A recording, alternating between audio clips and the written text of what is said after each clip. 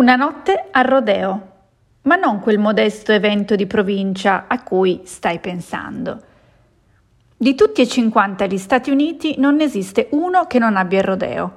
Se è vero che in alcune contee o città è stato vietato o limitato in qualche sua competizione, è altrettanto vero che nella maggior parte del paese il rodeo rappresenta un rito decisamente sentito, irrinunciabile, un rito fondatore, e che alcuni stati l'hanno persino eletto a proprio sport ufficiale.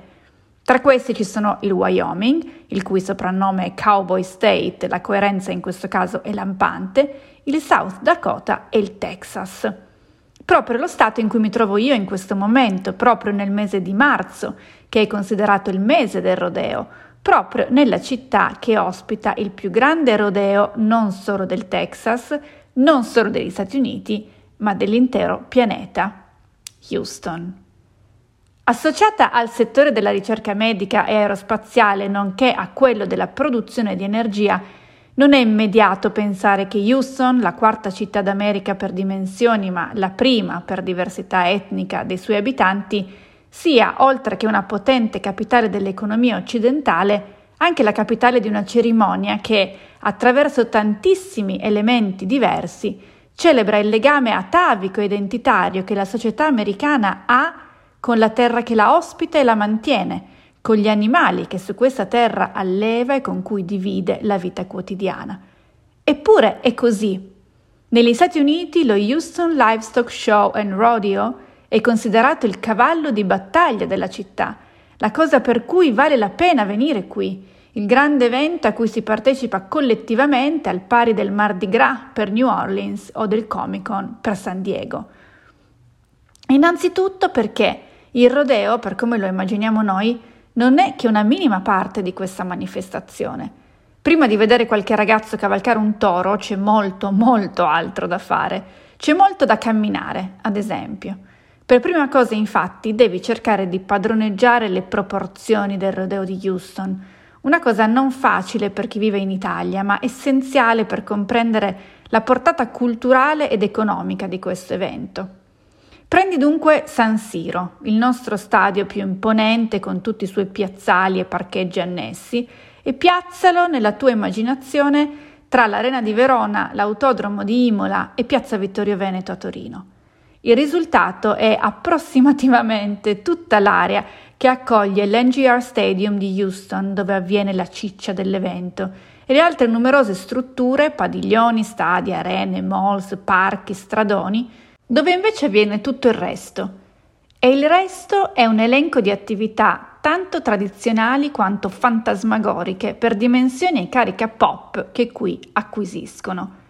In primis ci sono giostre di ogni genere, il cosiddetto carnival, dall'ottovolante alla ruota panoramica, dal brucomela a tutte quelle cose torcibudella, così le definiva splendidamente David Foster Wallace, che sfruttano ogni genere di spinta gravitazionale o forza centrifuga o vettore aerodinamico per farti assaporare il gusto di essere in vita in tutta la sua fragile pesantezza. Si estende a perdita d'occhio un tripudio di musichette e luci al neon che dispiega il meglio del concetto basilare del Luna Park. Corredato ovviamente da chioschi dove mangiare schifezze golosissime come gli Oreo fritti, stand dove cercare di vincere un pupazzo gigante attraverso sfide razionalmente impossibili da portare a termine, cabine dove farti leggere il futuro o lunghe seggiovie volanti da cui guardare comodamente il tutto. La stessa cosa vale per le zone dove viene venduto il cibo o dove viene proposto shopping di ogni genere. Sono mastodontiche ed elettrostatiche, basta metterci un piede dentro per desiderare improvvisamente ogni cosa o sparirci dentro. Sono fatte apposta. Molto più interessanti per i nostri scopi, tuttavia, sono i padiglioni e le aree in cui finalmente si manifesta in tutta la sua potenza quel legame primordiale tra civiltà e natura che dà origine al rodeo stesso. Le esposizioni, le aste e le sfilate dei capi di bestiame, le competizioni in cui sono coinvolti gli animali e che spesso includono bambini e ragazzini, e tutti quegli affari legati all'agricoltura e all'allevamento che si fanno tra esseri umani. Non bisogna fare l'errore di pensare però che ciò che avviene lì dentro sia solo spettacolo. Nonostante l'elemento dell'intrattenimento sia pervasivo e coinvolga ogni dettaglio dell'evento, Ciò che avviene in questi padiglioni, in queste aree, è reale, è commercio, è vera relazione.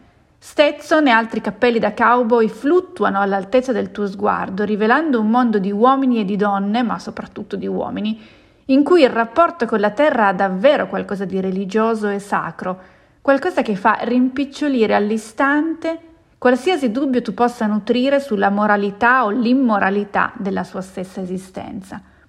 Sentimento questo con cui ti trovi a fare i conti quando poi entri finalmente nello stadio e la cerimonia vera e propria ha inizio ad un volume e a una dimensione realmente impressionanti. L'NGR Stadium ha una capienza di circa 69.000 persone e l'altra sera eravamo in 67.000. Alle 18:45 cominciano di solito le gare. Le discipline sono diverse, le puoi vedere nel video che ho allegato alla newsletter, io ti consiglio con il cuore almeno di scorrerlo, e alle 20:45 circa inizia il concerto.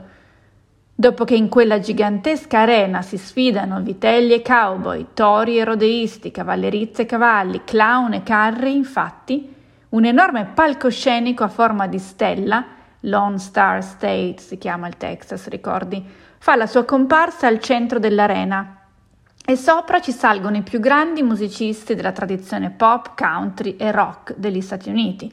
Sono passati da Bob Dylan a Beyoncé, da George Strait a Taylor Swift, da Willie Nelson a Selena Gomez. Il tutto dopo che sotto i tuoi occhi la forza dell'uomo ha cercato di misurarsi in tutti i modi con quella delle bestie che quello stesso uomo, l'uomo della campagna, dell'allevamento, conosce meglio di tutte e con cui ogni giorno lavora, tori, cavalli, pecore, vacche, vitelli, unendo in quella sfida equilibrio, velocità, maestria e potenza. E non ultima, anche una controversa forma di rispetto verso la forza delle bestie di cui è innegabile percepire la presenza, sebbene sia impossibile comprenderne pienamente i confini. Dal 1931, ogni anno a marzo, per 20 giorni consecutivi, uno spettacolo incredibile prende forma a Houston e forse la cosa più sorprendente è quella che ancora non ho detto. Tanti sono i soldi che questo evento produce, quanti sono i soldi che questo evento restituisce. La muscolarità penetrante di cowboy, pubblico, investitori, atleti, allevatori contagia anche quella di donatori e donatrici che spesso coincidono. Ogni anno, infatti, in occasione del rodeo si raccolgono cifre stratosferiche, e con stratosferiche intendo centinaia di milioni di dollari, da trasformare in borse di studio per ragazzi e ragazze che ne hanno bisogno. Ha una condizione però, che le usino per frequentare scuole, college e università del Texas. E ci mancherebbe. Grazie allora per avermi letta fin qui oggi, per avermi ascoltata. Ci sentiamo tra 2 settimane. Ho in mente di raccontarti un'altra storia legata a questa città, vediamo se ci riesco.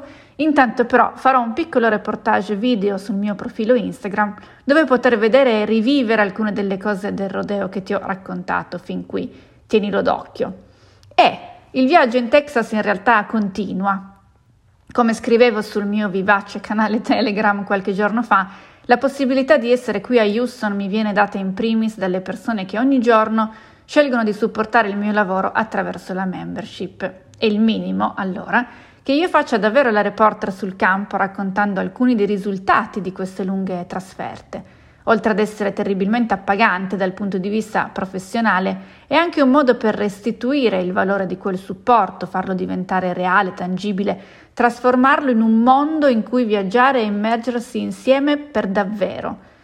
Lungo preambolo questo per dire che il viaggio in questo Texas così contemporaneo non termina con questa newsletter, anzi siamo solo all'inizio. È uscita la 3ª puntata di Miglia, il podcast di esplorazione e racconto on the road degli Stati Uniti riservato alle persone abbonate. Dopo Arcola in Illinois e Los Angeles in California, questa volta ho scelto di andare a Galveston in Texas, appunto, un luogo gotico, itterico, misterioso e importantissimo. Spero che tu voglia scoprire il perché, è una storia piena di curiosità, trovi il link ovviamente nella newsletter. In più, il prossimo appuntamento di LIT, il book club della McMusa, sarà il 27 marzo alle 18:30 e non poteva che vertere su Lone Star State. Il libro scelto per questo terzo dibattito, infatti, è Dio salvi il Texas del giornalista premio Pulitzer Lawrence Wright. C'è anche l'audiolibro su Storytel se ti interessa. Sento già che sarà bellissimo, discuteremo, ci confronteremo, emergeranno sorprese e grandi passioni. Se di solito è già così, parlare di Texas renderà tutto più grande, come è giusto che sia. Se ti va, puoi iscriverti dal link nella newsletter dove trovi anche le impressioni dello scorso appuntamento. Infine, mentre ero ancora in Messico in vacanza, è uscito il 5° numero di Cose spiegate bene, la rivista del Post, dedicata ogni volta a un tema diverso da approfondire e conoscere nelle sue più profonde e diverse declinazioni. Questo numero parla di geografia, dentro ci trovi anche un mio pezzo, se ti va di leggerlo, lo trovi sempre nel link che ho messo nella newsletter. Ci sentiamo tra 2 settimane, grazie mille e ciao da Houston.